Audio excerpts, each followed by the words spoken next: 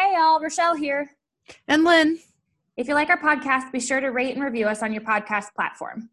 Or share us on social media so more folks out there can join the Idgits and Aspets family. And don't forget to subscribe as well so you automatically have our newest episodes. Okay, so today we are talking about season 8, episode 3, called Heartache. We start out in a park at night. We're in Minneapolis. Oh, wow. Minnesota. Yep. A young male is jogging along a path. A heavyset man. Is that what they wrote on the thing? No, heavyset is what they wrote. I changed it to wider, and now I'm like, I don't like that. So anyways, a bigger dude runs faster and catches up to him. He jogs next to him for a few moments as they look at each other, and then the bigger dude sprints off. The first man stops to catch his breath before jogging on. Further down the path, the jogger comes to a stop in front of the bigger man, who seems to be waiting for him. The jogger holds out his hand and says, "Congratulations, you're fast." The bigger man grabs the jogger's outstretched right arm with his left hand and says, "I do a lot of cardio." And then the bigger man shoves his right hand into the jogger's chest and pulls out his heart. That's unfortunate. Yep. The jogger falls to the ground dead, and we get our opening title sequence. So we cut to the boys at a farmer's market. Sam grabs a red apple from a basket and takes a bite. Dina's looking at his phone. Dina is unaware of what's happening, I think. He's looking at his phone. He's just like, I don't know, to me, like the whole farmer's market thing just kind of baffles him. Yeah. Like, what's the point? I know. So Dina's looking at his phone. Dean says, "Wow, guy goes to purgatory for a year. All hell breaks loose. Check this out. A jogger in Minneapolis gets his heart ripped out." Sam says, "I'm guessing literally." Dean says, the only way that interests me. And then there's another article from 6 months ago. Same thing happens also in Minneapolis. What does that? That's not what he says. He says, "What does that tell us?" Sam says, "Stay out of Minneapolis." Dean says, "Two hearts ganked, same city, 6 months apart." I mean, that's got to be a ritual, man, or at least some sort of heart-sucking, possessed, satanic crack whore bat. What? Sam says, "A what?" Oddly specific, sir. Yep. Dean says, "It's a case. Look, I say we hang out the shingle again and ride." Sam says, "We're on a case, Dean. Kevin and the demon tablet need to be found. So Heart Guide takes a number." Dean says, "We just spent a week chasing our asses trying to lock Kevin down, okay? And look at us. He takes a look around at their surroundings. "Where the hell are we?" Sam says, "Farmer's market." And he holds up the apple and says, "Organic." "What? I had a year off. I took some time to enjoy the good things." Dean says, I know, fruit, yay. Dean says, "While avoiding doing what we actually do." Sam says, "Wow, Dean, does it make you feel that much better every time you say it?" Dean says, "All right, man, look, I get it. You took a year off to do yoga and play the lute, whatever. But I'm back, okay? We're back, which means that we walk and kill monsters at the same time. We'll find Kevin. But in the meantime, do we ignore stuff like this? Or are innocent people supposed to die so that you can shop for produce?" So we cut to inside a police station. Dean and Sam are in suits talking to a detective. The detective says, "Here's what's odd about this thing. The guy wasn't chopped or cut into, no incision, but his heart was ripped out of him like a peach pit." Sam says, "Was he robbed?" The detective says, "Phone, watch, money, all still on him." Dean says, "What about enemies?" The detective says, "He was in town for a conference, no local connections." Dean says, "You guys had another one of these about 6 months ago?" The detective says, "Yeah, and we hit a brick wall. We had nothing to go on, really. Thought maybe we got lucky here." He walks over to a TV and says, "A park surveillance camera picked up something." So they watch the heavyset man outrun the jogger on the security camera footage. Dean says, "That chubby guy is the last person to see the Vic alive?" The detective says, "Other than the killer, name's Paul Hayes. We pulled him in for questioning."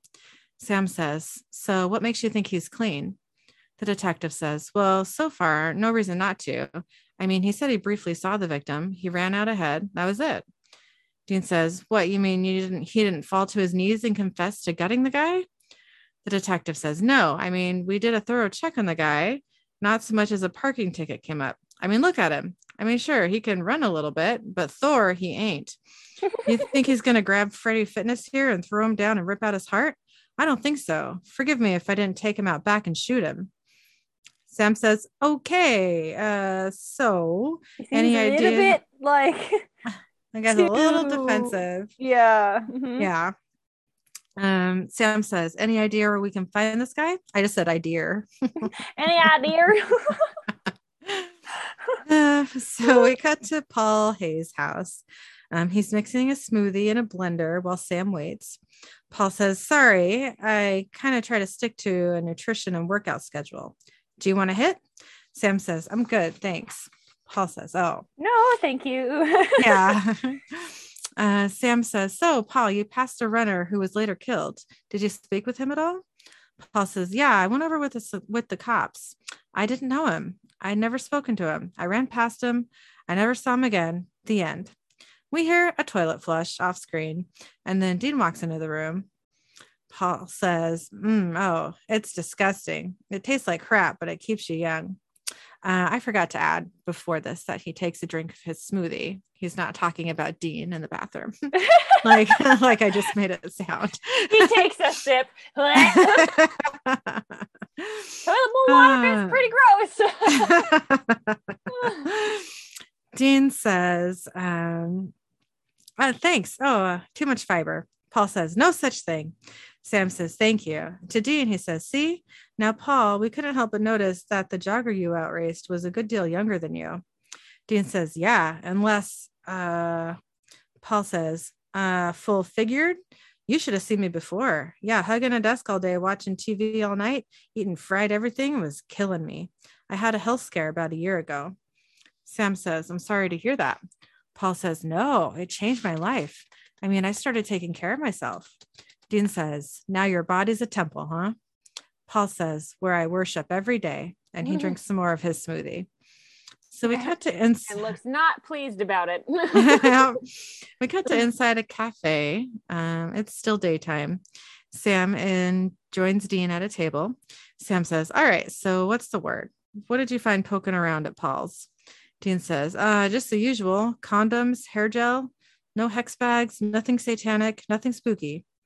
Dean is using a laptop. Sam looks through some papers and says, so he didn't seem like a guy who would be voted most likely to disembowel. Dean says, no, they never do. Wait a minute. Here's another one. Sam says, what, murder?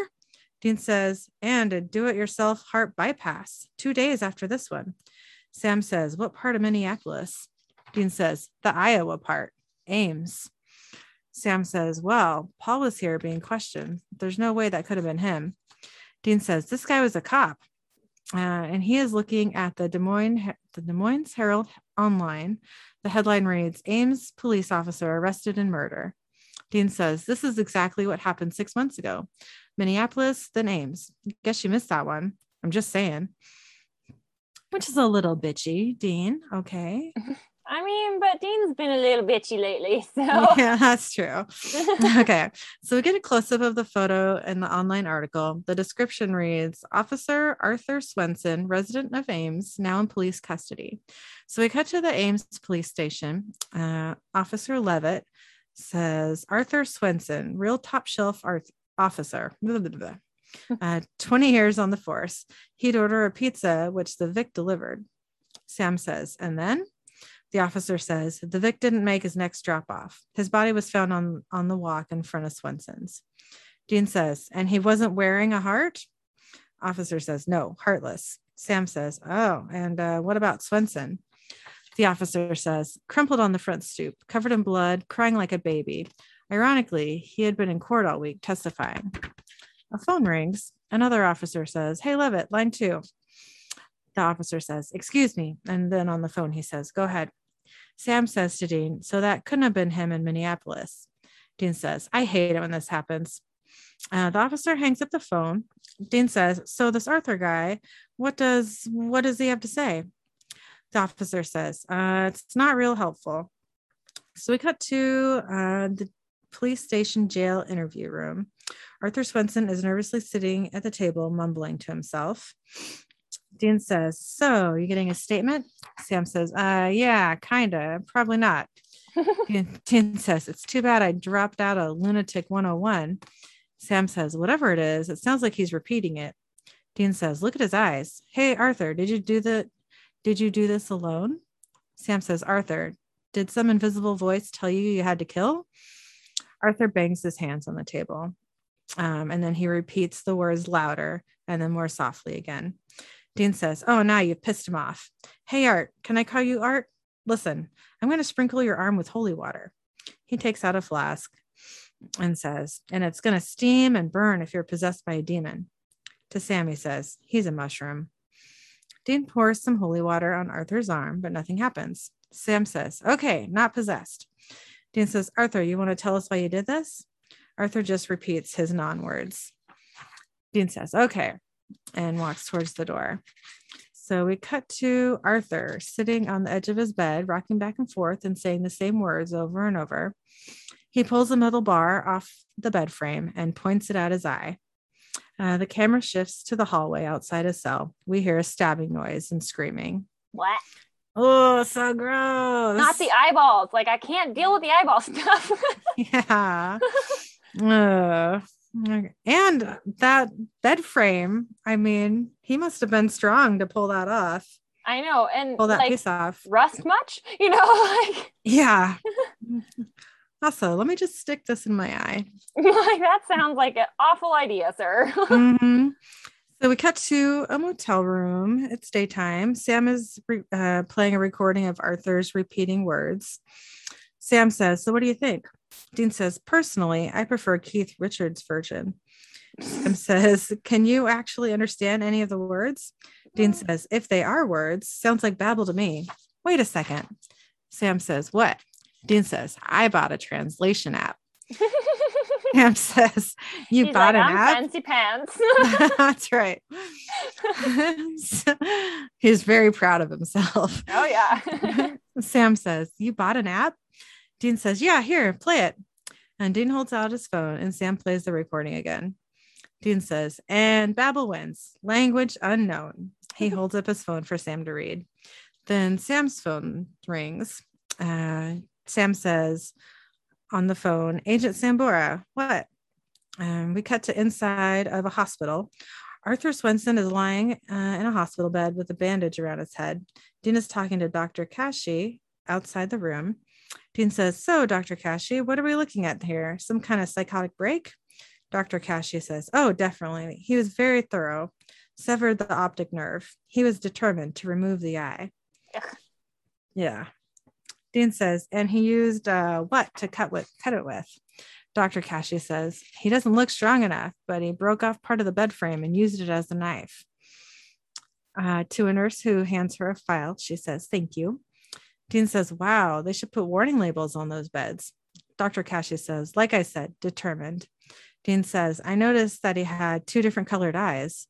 Dr. Kashi says, yes, apparently he was in an accident where much of his eye was shattered. His vision was saved with a transplant. Dean says, when was this? Dr. Kashi looks at the file and says, a year ago, almost to the date. And interestingly, it's a transplanted eye he chose to cut out. Dean says, really? Hey, let me ask you something, Doc. Is it possible to trace the donor of a transplanted organ? Dr. Kashi says, difficult. Dean says, but possible? Dr. Kashi smiles at him. So they cut to inside the motel room. Sam is using the laptop. Dean enters the room carrying a drink and takeout food. Dean says, hey. Sam says, hey, Arthur Swenson had an eye transplant a year ago, right? Dean says, yeah. Sam says, well, I remembered that Paul Hayes was talking about a health scare he had a year ago that changed his life. So I pulled up his medical records from Minneapolis. There's a long pause as Dean looks at Sam. Sam says, you want me on board? I'm on board. Anyway, you want to guess who else other than Arthur Swenson had a transplant in the last year?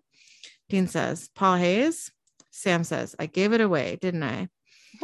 Dean says, okay. So I made it too easy. Yep.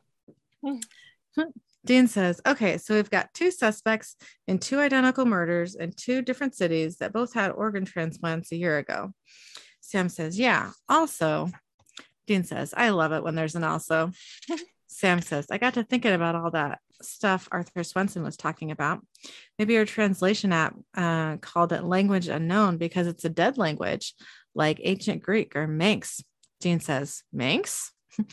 Sam says, so I emailed an audio file of Arthur's mumbling to Dr. Morrison. Dean says, who? Sam says, Dr. Morrison, the anthropology professor who helped us out with the Amazons. Dean says, yes, okay. Well, let's get our asses on the road. Sam says, headed to... Dean says, well, if we are in a repeat cycle from 6 months ago, then after the murders in Minneapolis and Ames, the next heart attack was in Boulder, Colorado. So we cut to the outside of a strip club. It's nighttime. A man is leaning against a wall in the alleyway outside the strip club. That alleyway's got to be disgusting. I wouldn't want to lean on anything. I know. I wouldn't want to touch it, you know? No. A woman in high platform heels and a tight black dress comes outside and sees the man. The man says, Randa? Randa says, Chick, right? Chick says, loved your performance tonight. Must take years of training. Randa laughs and says, actually, I'm kind of a natural. Randa takes Chick's arm and they walk a short distance. Chick says, I don't normally do this kind of thing. Randa says, Chick says, there's just something about you. Then Randa pushes Chick against the wall. She pulls his shirt back, bends her knees, and presses herself against his body like she's about to go down. As she straightens up, she shoves a hand into his chest. And with her other hand, she pushes a finger against his lips. She says, shh. Randa pulls out Chick's heart. He flops to the ground dead. Sick. Yep. Yeah, now he's on a disgusting ground. I mean, he's dead, sure, but gross. I mean, at that point, he probably doesn't care, and also it doesn't matter, but still disgusting. Still pretty nasty. Okay, so we cut to the Impala. It's nighttime. Dean is driving, and Sam is in the passenger seat. Dean says, all right, case is coming together. Things are coming together, man. You and me. It's all good. Sam doesn't respond, and Dean says, hey. Sam says, what? Dean says, what are you thinking about? Organic tomatoes? Sam says, I'm not thinking about anything. Dean says, I don't know about you, but this last year has given me a new perspective. Sam says, I hear you. Believe me. Dean says, I know where I'm at my best, and that's right here, driving down Crazy Street next to you. Sam says, makes sense. Dean says, yes, it does. Sam says, or maybe you don't need me. I mean, maybe you're at your best hacking and slicing your way through all the world's crap alone, not having to explain yourself to anybody. Dean says, yeah, that makes sense, seeing as I have so many other brothers I can talk about this stuff to. I mean, that's fair. Yeah. Sam says, look, I'm not saying I'm bailing on you. I'm just saying make room for the possibility that we want different things. I mean, I want my time to count for something. Dean says, so what we do doesn't count? And then Dean's phone rings. Dean on the phone says, yeah. Hey, Dr. Kashi. Okay. Thank you. Could you run one more name for me? Yeah. Hayes, Paul. Uh-huh. And the donor? Seriously? How many others? Did anybody from Boulder, Colorado receive any of those organs? Okay. Thank you. Dean hangs up and says to Sam, well, this is going to singe your axons. She says that both Paul Hayes' kidney and Arthur Swenson's new eye came from, you ready for this? Brick Holmes. Sam says, you don't mean the Brick Holmes. Dean says, I do. Sam says, the all-pro quarterback? Dean says, indeed. Yeah, the guy played at the top of his game for like 1,000,000 years, didn't he? Sam says, yeah. And he bought it in a car crash last year. Dean says, yeah. Sam says, nosedived off a bridge or something. He must have signed a donor card. Did the doc say how many organs he donated? Dean says, including our 2 suspects? 8. Sam says, 8? Dean says, Dean says 8. Yeah, that's a problem. Sam says, okay. And one of them's in Boulder. Am I right? Dean says, you would be wrong. That's the bad news. Good news is Brick lived just outside Boulder. Sam says, well, Brick's dead. Dean says, yeah, but he's all we got. So we are going to Boulder. So we cut to a candlelit room. It's night. Randa dips her fingers into a bowl of blood and paints her face with it. Yeah, that's never good. Never good. She chants and then takes a bite out of Chick's heart. She breathes deeply and closes her eyes as energy seems to shimmer around in the room and then whooshes into her body. Her chest glows with red light, and then when she opens her eyes, they also glow with red light. So we cut to inside the Holmes residence. It's daytime. Mrs. Holmes is sitting on a couch. Sam and Dean are in chairs opposite her. Dean says, I just want to say how sorry we are for your loss, Mrs. Holmes. Mrs. Holmes says, thank you. Sam says, Brick Holmes was my idol back in high school. Amazing career. 18 pro seasons, 7 division championships, 4 Super Bowls, never slowed down a day. Mrs. Holmes says, Brick lived for competition and athletic perfection. I don't think it occurred to his fans that he was human like the rest of us. Sam says, do you know your son was an organ donor? Mrs. Holmes says, does that make this a matter for the FBI? Okay. Yeah. She says it kind of snarky though, so it made me yeah, for sure. But to me, I would be like, why does that matter? Yeah. Yeah. If I was being questioned by the FBI, I don't know if I would ever ask, like, why does that matter to the FBI? I think I'd just be like so terrified. Yeah. That I would just just like quietly answer everything and then like run to poop when I'm done, I know, right? Yeah. Just sounds terrifying. Dean says, like we explained earlier, we're mostly here to dot some I's on a different matter. Mrs. Holmes says, there was a public awareness thing a few years back. A lot of star athletes signed on. I'm sure Brick didn't think twice about it since he never thought he was going to die. Dean says, a lot of jocks are like that, I guess. I can't help but wonder what happened that night on the bridge. There was light traffic, no alcohol involved, no skid marks, big time athlete, reflexes like a cat. How is it that he just drives off the side of a bridge? Mrs. Holmes says, when things happen that aren't supposed to happen, they're called accidents, I believe. Snarky. I know. Jeez. Sam says, so everybody knows about Brick's football career, obviously, but no one knows much about his personal life. Was he ever married? Mrs. Holmes says, just to the game. He gave it everything he had. It's a difficult life. Dean says, did you notice any changes in Brick before he died? Anyone or anything new in his life? Mrs. Holmes says, no, I don't think so.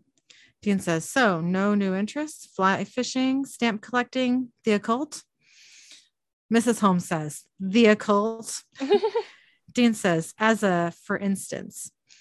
Mrs. Holmes says, no, everything was just as it had been. I'm sorry, but I'm afraid my time is up. She stands up and says, the university is naming a new athletic building after Brick. I can't be late. Sam says, of course, just one more question. Mrs. Holmes says, there is always one more question in life, isn't there? That's what I find. And she heads for the door. Like, okay, somebody's not trying to avoid something, Yeah, totally suspicious. So the boys go outside. Sam says, oh, she didn't want to say much, did she? Dean checks his phone and says, son of a bitch. Sam says, what? Dean says, there it is. It happened. Sam says, come on, don't tell me someone had their heart ripped out here in Boulder. Dean says, all right, then I won't tell you. And he heads for the Impala. Inside the home residence, Mrs. Holmes watches the Impala drive away. She walks to a staircase and looks up and to see Randa standing at the top of the stairs. Mrs. Holmes says, what are you doing here, Randa? Randa says, I like to stay close to the mothership. I saw a car out front, so I came in the back. Cops? Mrs. Holmes says, I suppose Brick's death continues to fascinate. Randa says, so we're clear. You're still being very careful about what you say. Mrs. Holmes says, I'm old, Randa, not an idiot. Randa says, I'm just trying to protect Brick. Mrs. Holmes says, and so am I. Randa says, Brick's heart beats inside here now. Brick gave me new life. I can feel him. That's why I moved to Boulder, to be near here. And I'll watch out for you like Brick did. Mrs. Holmes says, I don't need your concern. Randa says, we need each other, and Brick needs us. You keep our little secret safe, and the three of us will be just fine. So we cut to inside the motel. Sam is sitting on the bed while talking on the phone and taking notes. Dean is using the laptop at the table. Sam on the phone says, all right, Professor Morrison, that does it. The FBI thanks you. Yes, I'm totally looking into adding you as a technical advisor. Yeah, it comes with a medical plan. All right, goodbye. And he hangs up. Dean says, he come through? Sam says, yeah, he did. All right, so here's what's crazy. Here's what crazy Arthur Swenson was babbling over and over. First, it is a dead language, ancient Mayan. Dean says, doesn't get much deader than that. Sam says, so what Arthur was saying was the divine god, I can't say this. Cacao. Cacao? Yeah, like the bean, I think. I just have never really said that word before. Okay, the divine god Cacao. Cacao is born. And says, Cacao? Sam says, Cacao. Yeah, the Mayan god of maize, corn, the big crop. See, Cacao is the most powerful god because maize was the most important thing to the Mayans. Well, that and torturing and killing everyone in sight. Dean says, so this is what we're looking for. Is 1,000-year-old culture's god of corn? Sam says, I guess. Dean says, well, whatever it is, we better cap it quick or somebody's in Phoenix is up next to get their heart yanked. Sam says, someone in Phoenix got a piece of brick? Dean says, yeah. It just sounds so strange. It does.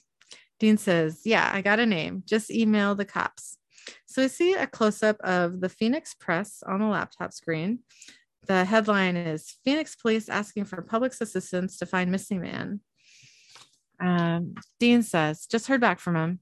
They haven't seen the guy in days. Oh, and we got another email here too. This one's for you from a university answering questions about admissions. Sam says, just something I'm looking into, an option. I just thought about it. Geez. I know. Dean says, you're seriously talking about hanging it up? Sam says, I'm not talking about anything, Dean. I'm just looking at options. Dean stares at him and Sam says, so what should we, that's not what he says. Sorry. Eric just came in here and waved at me. So I'm all askew. Sam says, so what, should we just go to Phoenix and chase our tails until this guy shows his face? Dean says, no, Brick Holmes is the way into this. He stands up and walks across the room. He says, Eleanor Holmes was doing her damnedest not to tell us a thing. Nice job on changing the subject, though. So we cut to inside the Holmes residence. It's nighttime. Sam and Dean walk up the stairs using flashlights.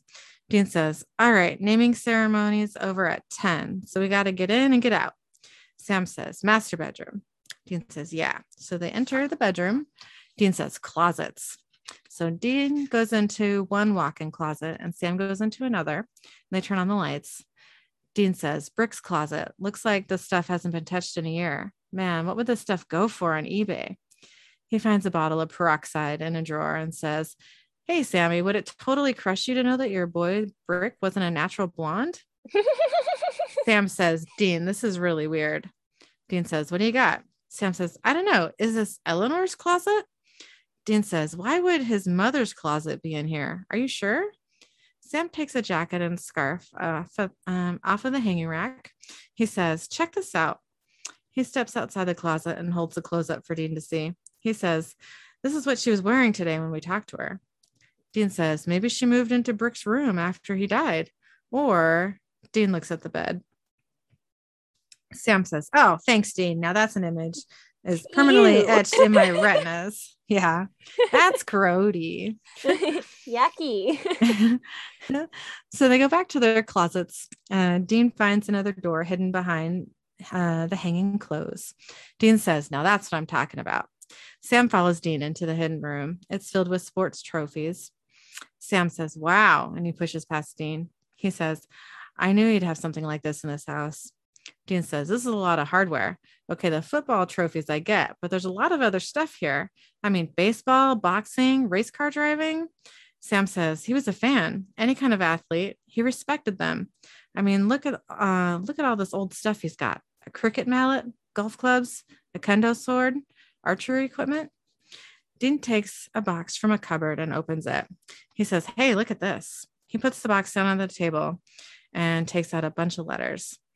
So Sam and Dean sit down and read them. Sam says, they're all the same. Dearest Betsy, blah, blah, blah. Who's Betsy? Dean says, I don't know, girlfriend, maybe? Eleanor didn't mention a Betsy. Sam said, this one looks old. Dearest Betsy, third day of training camp. Roadwork improving. Working on my left jab. They say this kid Sugar Ray is going to be tough. Dean says, Sugar Ray, as in Robinson? Didn't he box in like the 40s? Is it signed the same? Sam says, yeah, love me. Dean says, here, dearest Betsy, on the road again. So hard to be away from you, honey. We'll give the Red Sox hell and get back to you. Sam says, dearest Betsy. Dean says, dearest Betsy, Le Mans will be a bitch this year with all the rain. I don't know if I said that right. Le Mans? I don't know. Le Mans, you know Le Mans, something like yeah. that. I don't know what that was. I don't know. Sam says, the Phillies are tough, but we're looking to be tougher. Dean says, them Dodgers will wish they never left Brooklyn. Sam says, looking for my best gal Friday night at the Garden. Dean says, our O-line hung tough. I had all day back there. I have no idea what that means, but it just makes me giggle. Oh, the offensive line. Okay. That's not as perverted as I was thinking. Nope. Just the offense. Yeah. Okay. Sam says, Alan Pross is a monster on the straightaway. Dean says, dearest Betsy. Sam says, dearest Betsy. Dean says, love me. Sam says, wait, this one looks recent. Dearest Betsy, so tired of it all. So we cut to inside the motel room. It's still night. Sam is using the laptop at the table, and Dean is reading from a clipboard. Sam says, hey, I pulled up the names on those trophies. Check it out. Dean moves his chair closer to Sam. Sam says, okay, Brick Holmes, football player. He brings up photos on the laptop and says, Charlie Carnes, race car driver. Davey Samuelson, baseball player. Kelly Duran, boxer. 4 different guys, right? Dean says, okay. Sam says, check this out. And he arranges the photos so that the headshots of the 4 athletes appear on the same page. He says, same dark eyes, same cheekbones, nose, mouth. Dean says, wait, are you saying that these 4 guys who all look to be in their mid-20s and go back 70 years could be the same guy? Wow, for a 95-year-old, Brick Holmes could take a hit. So we cut to some time later. Sam is typing on the laptop. Dean is looking at some papers that he spread out on the bed. Sam says, so if all those athletes are the same guy, how do you pull it off? Appear, then go away and come back with a new look? Dean says, Cacao, the maize god, was Mayan, right? Sam says, yeah. Dean says, the Mayan were all about war and torture and conquest and sports. It says their athletes were treated like kings. The Mayan jacks made sacrifices to Cacao by, ready for this? Killing a victim, pulling out his heart, and eating it. They believe the rituals gave them supercharged powers over their opponents. Sam says, yeah, but they didn't stay young forever. So what? Maybe Brick just made some kind of deal with this Cacao? Dean says, well, we've seen it before. People. I think I said peeking. People making deals with demons, gods. I mean, maybe he stayed young and strong so long as the sacrifices kept coming. Remember all that antique sports equipment he had? This guy could go back to the Mayan days. Sam says, wow, so one of the greatest quarterbacks to ever play the game was over 900 years old. Dean says, well, that explains Brick, but what about the mooks carrying his spare parts? Sam says, maybe the spell went along for the ride and infected the people who got his organs. Remember how Paul Hayes says he said he had a health scare that changed his life? I mean, maybe the spell could compel him to keep carrying out the ritual. Dean says, sort of like getting bit by a werewolf. I mean, once you're infected, you do what you got to do, especially if you like the results. Sam says, right, except old Arthur, the dedicated cop, couldn't handle it and went nuts. Brick Holmes, a heart eater. Who knew? Sam says, yeah, sorry, buddy. No, Dean says, yeah, sorry, buddy. The mighty, they fall hard, huh? Sam reads something on the laptop and says, well, at least he wasn't sleeping with his mother. Dean says, yeah, good, Sam. Find the silver lining. Sam says, no, seriously, look. And Dean moves over to look at the laptop, which shows a photo of a woman with a boxer. Dean reads, fighter Kelly Duran is congratulated on a second round knockout with wife Betsy. Then he says, dearest Betsy. So we cut back to the Holmes residence. Mrs. Holmes opens the door. Sam and Dean are on the doorstep, and they're wearing casual clothes instead of their fed clothes. Sam says, hello, Eleanor. Dean says, or would you rather us call you Betsy? Sam says, look, Eleanor, innocent people are dying, and they're going to continue to die until we stop it. Mrs. Holmes sits down on the sofa. Dean says, did you know about the murders over the past year?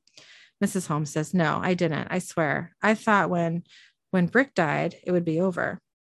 Dean says, help us, Betsy. This is not what you want Brick's legacy to be. Mrs. Holmes says, his Mayan name was Eno. He was a proud young athlete nearly 1,000 years ago. He lived for sport, never wanted his days in the sun to end, so he arranged a bargain with the god Cacao through a high priest. Dean says, stay young forever. Mrs. Holmes says, as long as the sacrifices continued, twice a year, once for the planting, once for the harvest. Sam says, when did you find out about this? Mrs. Holmes says, not until I began to age, and Brick, Kelly, as he was when I met him, did not. But by that time, Brick himself had changed inside. He wasn't just a warrior whose only reason for living was combat. We were deeply, deeply in love. So in love, I'm ashamed to say, that when I found out that how my husband stayed young and strong, I chose to ignore it. Sam says, you and Brick had to go underground from time to time to hide your secret, right? Mrs. Holmes says, every 10 years or so, he would reemerge with a new look, a new name. And me, I was the wife, and I was the woman in hiding. And then when I got into my 40s, I became Brick's mother. Eleanor, I am so tired. You can't imagine the burden of it all. I think even Brick was through. He could see the end of my days were at hand, and he lived centuries all alone, but I don't think he could bear the thought of life without me. That's why he drove off that bridge. You must think I'm a monster. Dean says, no, just that you married one. Well, see, here's the deal. Now there are 8 killers out there that we have to deal with, not just one. Mrs. Holmes says, I don't think so. Sam says, what? Why not? Mrs. Holmes says, Brick used to say the heart was the key. That was the focus of the sacrifice. Dean says, are you saying that if we stop Brick's beating heart, then we could stop the whole thing?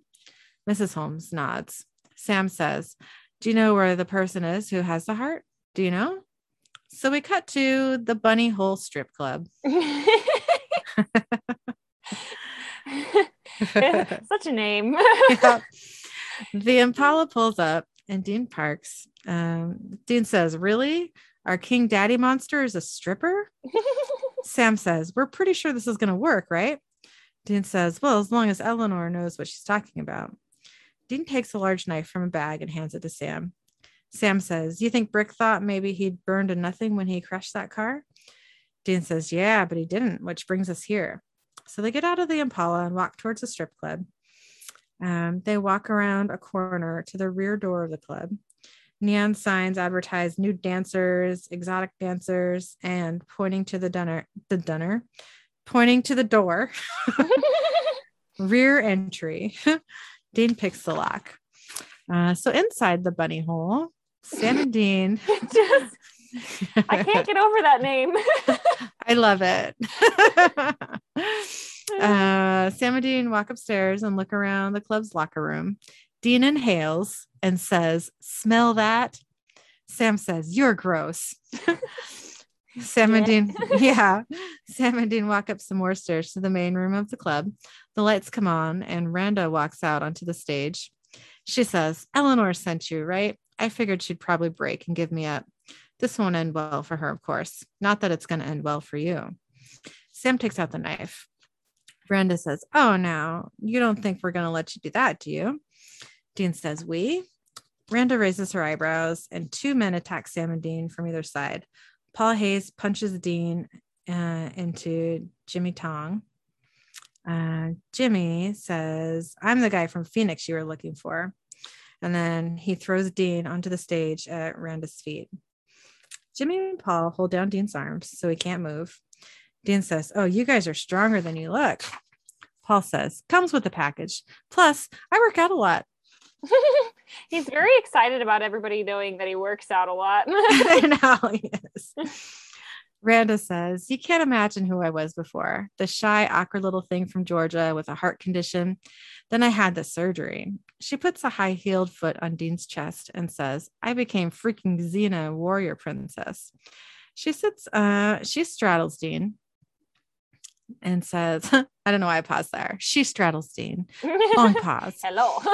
Just think about it. Okay. And she says, I couldn't dissect a frog in high school, but sacrificing to cacao, she pets Dean's face and says, better than sex. She pulls aside Dean's shirt and says, so if I go real slow, and she runs a finger over Dean's chest, and she says, and take my time and enjoy this, I can actually show you your own beating heart before you die. And then she presses the fingers of one hand hard into Dean's chest, breaking the skin. Dean yells in pain. And then Sam smashes the bottle over Paul's head. As Sam and Paul grapple, Dean plunges the knife into Randa's stomach. Her eyes and her body around the knife wound burn with red light. Jimmy lets go of Dean and steps back, and Paul and Sam turn to watch Randa. Dean gasps in pain. Randa stands up, her middle burning with red flames. Red light also burns from the chest of Jimmy and Paul, and they fall to the ground dead. Randa moans as she continues to burn, and then bright white flares out from her middle. The red light goes out, and she drops to the ground dead. Dean, still gasping, looks at Sam and then drops his head down onto the stage. So we cut to inside the Holmes residence. Sam and Dean are standing in Mrs. Holmes' kitchen. Dean says, well, we better get going. We just wanted you to know that it really is over now. Mrs. Holmes says, well, it had to be one way or the other. I half thought you might fail and Randa would come after me. Either way, I'd finally be at peace. Dean says, you take care of yourself, Eleanor. And they leave. So we cut to the Impala at night. Dean says, wow, back in business. Got the win. Admit it. It feels good, huh? You know, I was thinking about what Randa said about, what it feels like to be a warrior. I get it, man. I do. Sam says, because I know. He can't eat bunny food. He's a warrior. I know. Sam says, I know you do. I don't. Not anymore. Hell, maybe I never did. Dean says, come on, Sam. Don't ruin my buzz, would you? Sam says, Dean, listen, when this is over, when we close shop up on Kevin and the tablet, I'm done. I mean that. Dean says, no, you don't. Sam says, Dean, the year that I took off, I had something I never had, a normal life. I mean, I got to see what that felt like. I want that. I had that. Dean says, I think that's just how you feel right now. So we cut to a flashback. We are in a park. It's daytime. Sam is walking across the bridge with the dog that he hit from the episode We Need to Talk About Kevin. Sam says, Amelia, this isn't funny. He stops in the middle of the bridge and looks around and says, Amelia. The dog runs off. Sam yells, Riot. Sam runs after Riot and finds him sitting on a picnic blanket with Amelia. Amelia raises her arms and says, Happy birthday. Sam says, what is this? Amelia says, you've never seen a birthday cake before? Sit, eat. When we cut back to real time in the Impala, Sam smiles a little at the memory and then glances at Dean and looks sad. And credits. Okay, so my thoughts for this episode. First one is, why would anyone run by themselves at night? like late at night. It clearly wasn't just like, oh, it's dusk, like this is like, I'm out at midnight running around by myself. Like, what are you doing? Yeah, only crazy people do that. Like, find a gym that's 24 hours and go run on a treadmill so that way you Yeah. don't get murderized, folks. Exactly. Otherwise, you're going to get your heart ripped out of your chest, maybe eaten. I don't know. know. Like, all sorts of awful things can happen. So what are you doing? Yeah. Okay. My only other thought was that even though I kind of hate Amelia's guts, Yeah. she does get one very small brownie point for making that birthday cake. Yes, that was a cute moment, and that makes me hate it even more. She just makes my blood boil. I like the dog, of course. Yeah. But like she's such a bitch ass whore. Like I hate her. I hate her. And so, yes, it was nice that she made a cake for Sam and put on a pretty dress and was like, here I am on this picnic basket, on this picnic blanket, like, come get it, And here's your cake. Yeah. Yeah. Yeah. I don't know. Like, I really don't like her, but at least she's capable of doing some nice things. I guess. And by some nice things, I mean one nice thing. This one thing. And I don't remember a whole lot of like, I mean, because we see her in flashbacks again, I think. Yeah. So, that's one thing I hate about this whole season, and that is that it is all flashbacks. It's flashbacks with Amelia, it's flashbacks with Purgatory, and I hate like doing the notes on the flashbacks for some reason. It's just hard to convey, Yeah. Especially like they'll do a flashback. They'll be like, okay, cut to this flashback. And then like one of the boys will do like a voiceover in real time. Yeah. I'm like, I don't know how to explain that. Yeah. It's like, let me just take 8 years to read this because yeah, nobody knows what's happening. Exactly. It's awkward. So anyway, I just went on a little rant. I'm sorry. No, it's all good. Yeah. I don't remember. I mean, so far out of this is like only episode 3, but so far out of these episodes for season 8, I don't remember much. Yeah. Like some things here and there, but it's almost kind of like watching it like brand new again, because let's be real, like the first time I've seen through like season 5 a couple of times, but I mean, I don't think I've really ever watched, other than like, a couple episodes here and there in season 6, like, French Mistake and whatever, like there are some good ones in season 6 for sure. But I haven't even watched all of season 6 more than once, other than, well, up until now, Yeah. And so it's kind of like almost, oh, I'm watching a new show. Like, I don't remember this and I don't remember this. Yeah, I don't remember a lot, especially when it comes to like the Purgatory stuff. But what I do remember is all the Amelia bullshit. Yeah.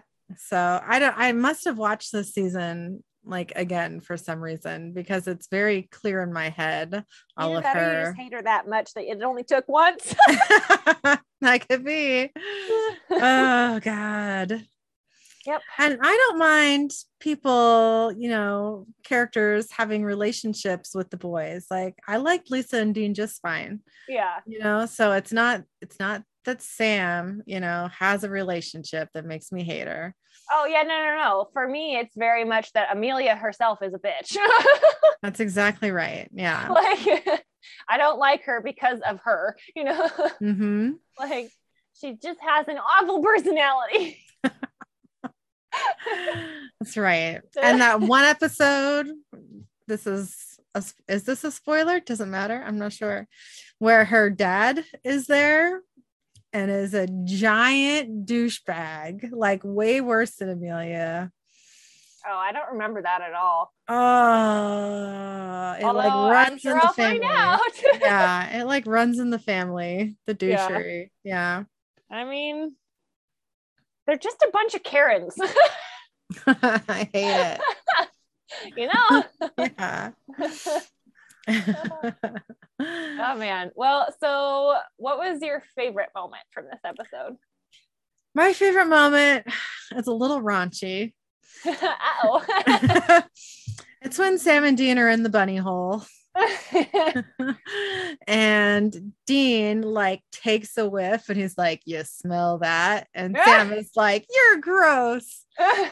I like that whole exchange. I thought that was funny. That was funny, also slightly disturbing. Yeah, it was. I liked it. What was your favorite moment? So mine was when like just kind of Dean's bewilderment at the farmer's market and like, why would anybody want to go to a farmer's market? You know, like, Yeah. what is this crap? Who needs apples? You know, like, And Sam's like, "It's organic." and Dean's like, I don't care. Yeah. It's just like, okay. He's like, I don't eat apples. Hello, you like apple pie, do you not? Exactly. So whatever, but still. Anyways, that was kind of my favorite. He was just like so out of his element. He just didn't even know what to do at the farmer's market. And it was almost like when we meet them there, like he has no idea that he even is there. Yeah, he's just like, He's why just are there like people all over the place? Yeah, he's just like walking around following Sam, and then all of a sudden he's like, "Good God, where are we?" Yeah, I know. Like, what's happening right now? What have I walked into? So our interesting facts from this episode. The first one is this episode guest stars Alan Ackles, who's Jensen Ackles' father, as Detective Pike, which I totally like. I vaguely remember reading about this a couple of times and being like, oh, okay, I don't remember that episode. And then as I watched the episode, I had no idea. So was he the detective that was like, "What should I have brought that guy out and shot him?" Was he that guy who kind of like freaked out on the boys? Well, that's the only one I remember. Me too, except for the detective that had the transplant and cut his eye out, and he wasn't that guy. Yeah, no, it was the other one at the beginning. I think. Okay. So, so it says Jensen Ackles, when asked about memorable moments for him, said that having the opportunity to direct his dad in the episode ranks high on his list. Like, does that mean he was like, yeah, I get to boss my dad around? Or just that he got to work with his dad? I think he probably liked bossing him around a little bit. I mean, who doesn't? Yep. A little bit, you know? Yep. So this is the third episode of Supernatural directed by Jensen Ackles. And it's the second episode on the show in which Jensen Ackles directed his father, Alan Ackles. The first one was Weekend at Bobby's from 2010, where Alan did an uncredited voice recording of a newscaster. The father and son also performed together in the movie Devour from 2005, which... Oh, I watched that movie. That was a good movie. I haven't seen that. Let's watch it. What's it even about? I can't remember. It's been that long. Oh. It's supposed to be a scary movie, and it wasn't. Oh. Well, there's that. Yeah. I just remember a really awkward sex scene with Jensen and the main girl. Lovely.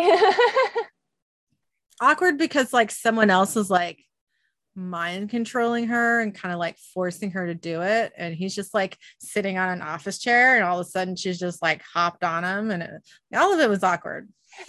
Yeah. The whole thing was weird. That is literally what I remember from that movie. And that's it. So I remember liking it. I remember when the movie got over thinking that was a good movie. So yeah. Okay. So it says Sam uses the false identity Agent Sambora after rock guitarist Richie Sambora. From Bon Jovi, right? Huh? From Bon Jovi, right? I have no freaking clue. It doesn't say in this, and I don't know who it is. So yeah, I think that's Bon Jovi's dude, but Okay. Yeah. That's all I got. We'll go with it. It says this is the second episode in a row to reference the Norse god Thor. In the previous episode, we see Thor's hammer, Mjolnir. Mew Mew. Yeah. In this episode, a cop comments about one of the suspects. He might be fast, but Thor he ain't, in reference to Thor's strength. Okay.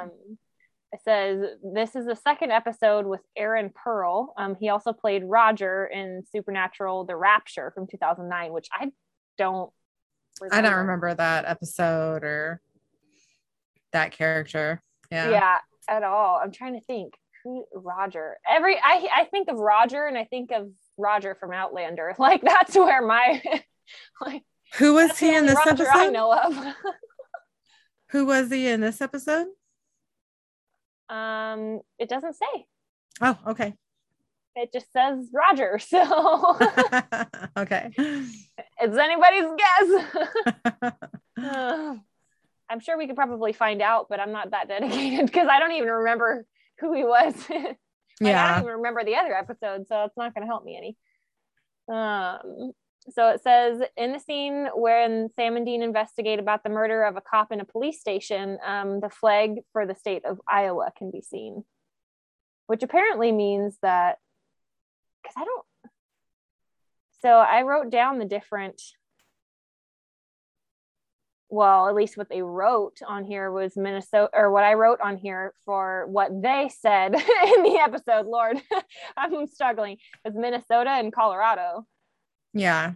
So I have nothing about Iowa, but whatever, you know. So I feel like maybe they talked about Iowa, but they didn't go there, which doesn't make sense because they saw the flag. Yeah, I don't know.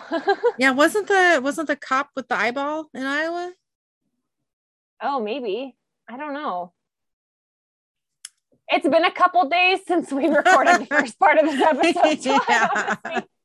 We're just like guessing on everything. I don't know. No idea. So it says when Sam and Dean confront Eleanor about her and Brick's true identities, a photo of a football player can be seen in the background. It appears to be a picture of Brady Quinn in his number 9 orange Denver Broncos jersey.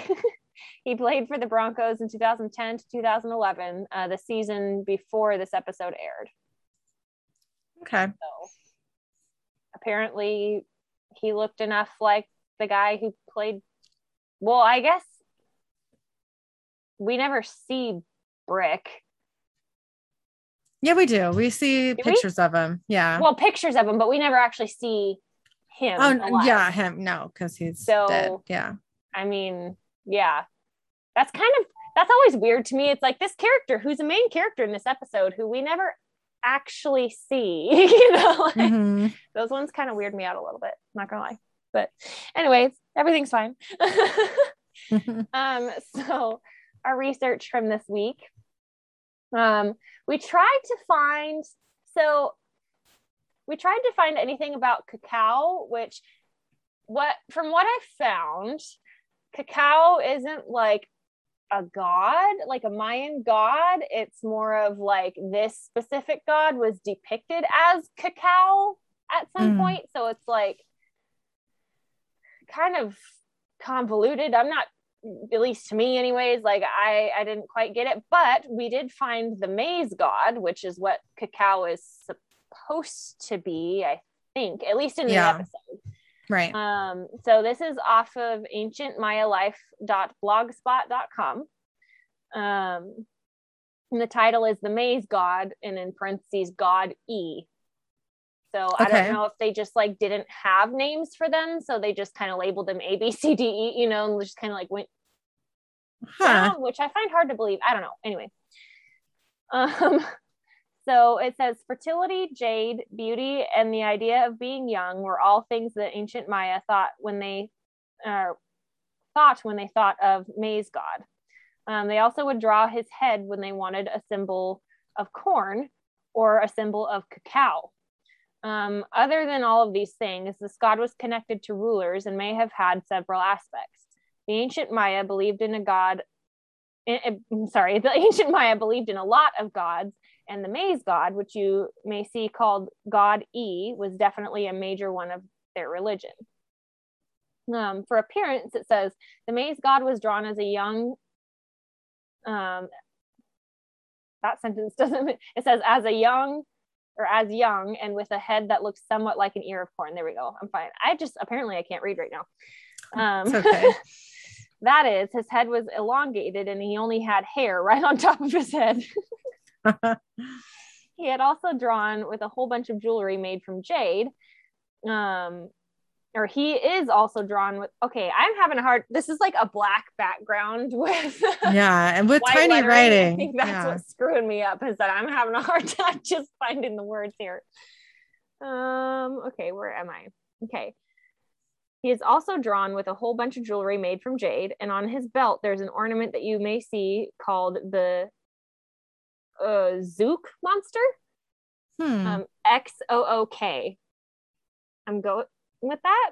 The Zook monster looks like the head of a shark that was drawn with a lot of artistic license. It says the ancient Maya also liked to draw images of the maize god wearing a netted skirt of jade that goes down to the middle of his thighs. This quote unquote skirt might be a symbol of something else. Another is that it represents a turtle shell, which is a symbol representing the earth. The turtle shell symbol is also a part of a myth about the maize god that the ancient Maya seemed to like a lot. It says how the ancient Maya drew the maize god didn't always stay exactly the same. For a while in the early classic, the first part of the classic period, the ancient Maya liked to draw the maize god so his mouth was open and his two front teeth stuck out. So they kind of like gave him buck teeth. Yeah. They moved away from this and eventually began to like drawing him with a closed mouth. So it says the two aspects. This description of the maize god being young with a long head and having only some hair might only apply to an aspect of the maize god. You may know this aspect as the tonsured maize god. I'm not sure how to say that.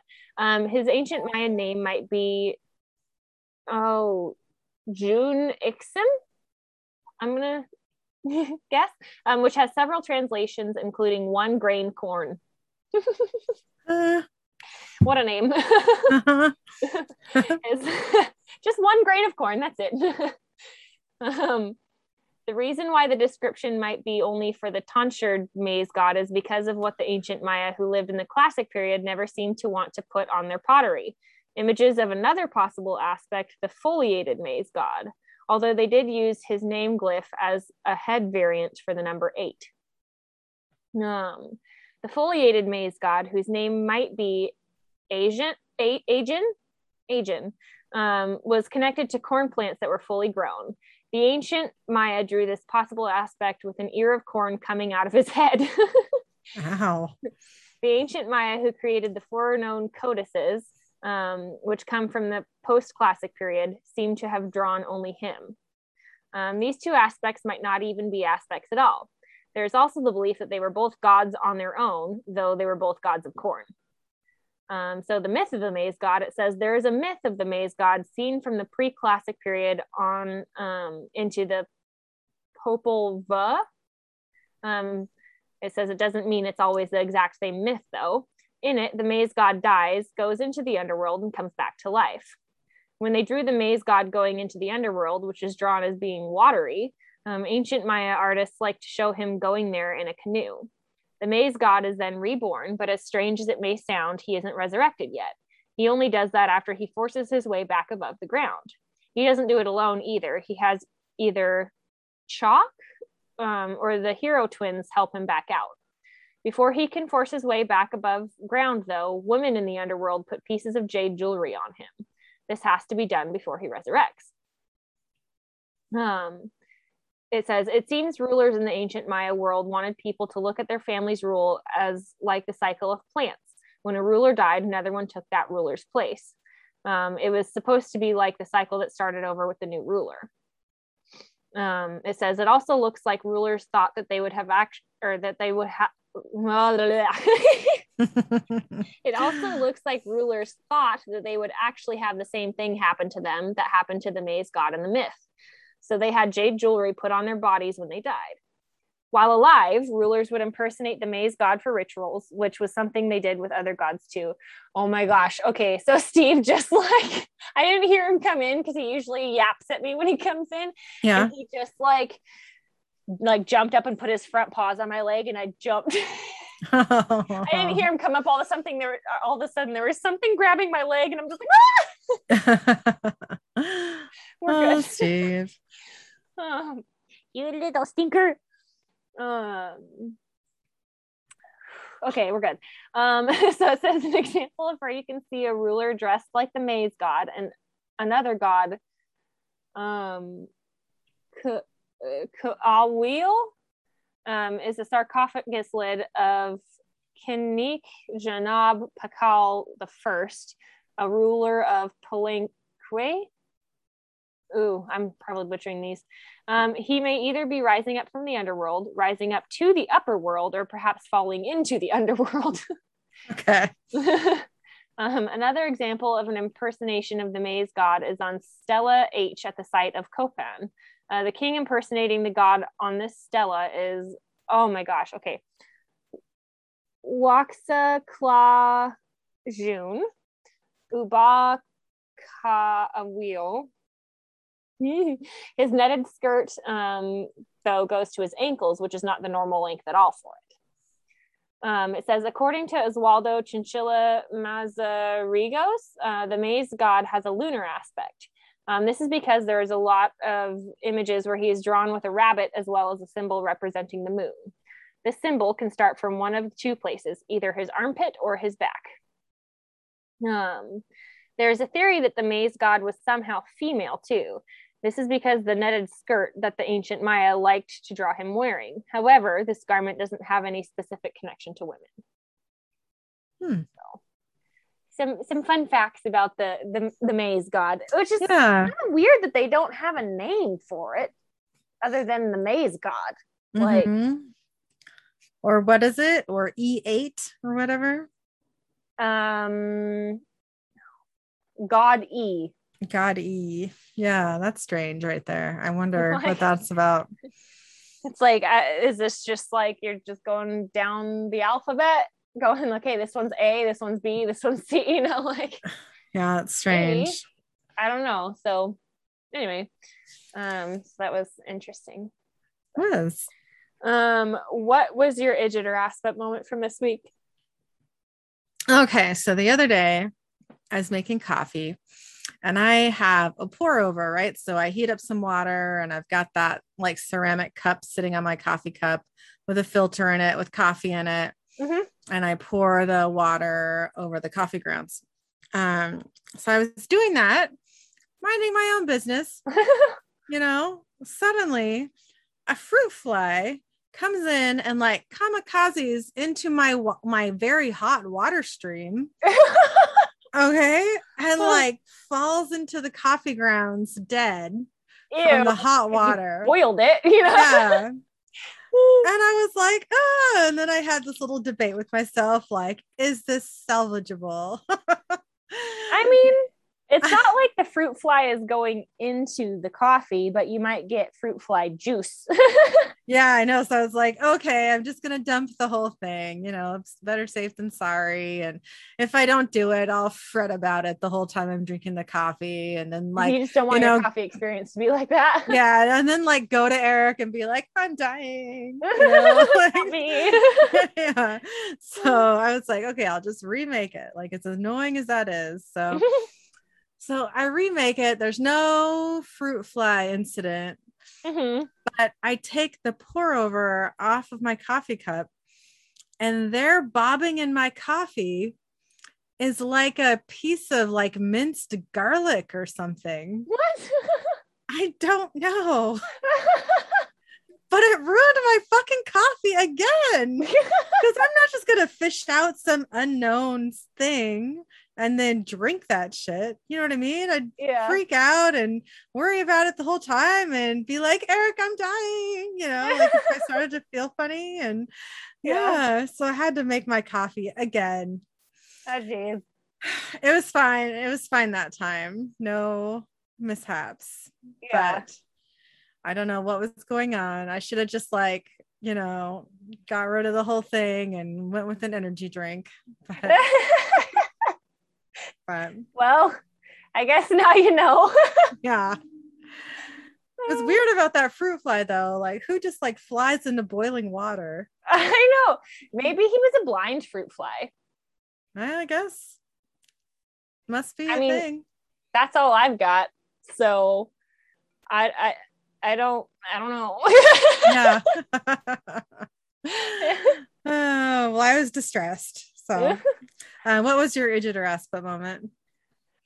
Okay, so mine, I felt kind of bad after this one, but we had an area which has been cleared out since that had a bunch of there's like a wheel hub and all sorts of different stuff. Because I mean, there's just areas of garbage and whatnot over at our place because we're still trying to clean it out. Mm-hmm. And apparently there's been some baby bunnies that have been living around in those parts. So I go to because the compost on top was kind of drying out a little bit. So I go to as the stream is on from the hose, go and spray it into the compost. And so I kind of just run it over the ground, obviously over there. Mm-hmm. And all of a sudden I see this little thing shoot out from the the stream, line or whatever. And I'm like, what in the world? And I look over and there's this little baby bunny. Oh. He's like the size of my fist, and he's just like, he's just breathing hard, just like, oh my God, oh my God, oh my God. He's like damp, Yeah. Just looked like a wet cotton ball. Yeah. Oh no, I felt really bad. He I just shot him with the hose, unsuspecting, and he goes running out. And I'm like, okay. And so I had to turn off the hose and try and herd the baby bunny back into where he belonged, and he wasn't teeny tiny, so he wasn't baby, but he was still very little. Yeah. And so I kind of tried to herd him back in, and eventually he did kind of go back into where he was, but he just was sitting there underneath his little cover and just breathing heavy, yeah. That was terrifying, and so I felt really bad. Yeah. I mean, it didn't do anything to him other than get him wet, and scared. Yeah. But I scared him and he was breathing heavy and I just felt bad. Yeah. Poor so thing. I was a big old ass butt for shooting a baby bunny. Jeez, Rochelle. I know. I felt awful. He came out of there so fast too. He was just like, oh my God. Yeah. This is the worst. Oh, and he was the only guy in there? I think so. I mean, nobody else came out of there. So I'm assuming that, and he might not have been living in there or anything, but he might have just wandered his way over there and was taking cover over there. Cause we do have a couple hawks, or maybe it's just one. I'm not totally sure, that keeps coming back. And you hear it, it's up there and yeah. flying over the fields looking for things to eat. And it's just kind of why don't you take care of our gopher problem, please? Thanks. Yeah. So do hawks eat gophers? They eat small things that move. I mean, I wouldn't leave a small dog or a cat out there, Yeah. So I would assume that a gopher would be free game as long as, they weren't underground. Yeah. I just think of gophers as being big for some reason. I can't picture a gopher in my mind. So I don't know where I'm getting that from. Gophers are so a mole size, right? Mm-hmm. From what I've seen, so when Hunter ate the baby gopher, yeah, it was about mole size, I think. Okay. So a full grown gopher would probably be twice that, maybe. Yeah. I don't know, maybe not twice that, but not small, but not big. I mean, I would assume still smaller than a bunny. Mm-hmm. I don't totally know though. I don't know much about gophers other than I want them gone. Yeah, they need to go. Because they keep making like tunnels and stuff in throughout our pasture. And now that the horses are out there, they keep like stepping and like they'll literally just be walking and then they'll sink into the ground because right, there's nothing under it. So yeah, that's not good for them. Isn't that dangerous for them? If they're going fast, yes. If they're just walking, it's annoying, but it's not necessarily going to hurt them unless they like freak out, yeah. But it's not like they're going super deep into the ground, but still, like if they were running around or something and they did that, they can hurt something for sure. So yeah, it's kind of frustrating. I want them gone, but what can you do about it? Yeah. What does the internet say you can do about it? I mean, I'm sure you could probably put like traps up or something, but you can't have those out with the horses because what if the horses start screwing with the traps or, right. Ooh, what's this? Let me step on it and, whatever. Yeah. I don't know. So I don't know how they would do that. I mean, you could potentially like flood them out, like stick a hose down the hole and flood them out. But I don't know, like if, I don't know. I have no idea. I'm by no means a gopher expert. Yeah. I can't even picture one. They stole all my carrots out of my gardens, those bastards. And like they take the whole thing too. It's not like you just like pull up the carrot top and then there's no carrot. Like there's a hole in the ground and it's all missing. Like, yeah. Just pull them up, roots and all, and take them away to their little lairs, little fuzzy punks. But anyway. Okay. Well, thanks for listening to us and our shenanigans. You can email us at idgetsandaspetspodcast@gmail.com. The word "and" is spelled out. You can also find us on Facebook and Instagram under Idgits and Aspets, a supernatural podcast. Make sure to rate and review us on iTunes and send us your Idget and Aspet moments for a chance to hear your story on a podcast. Thanks again. Thank you.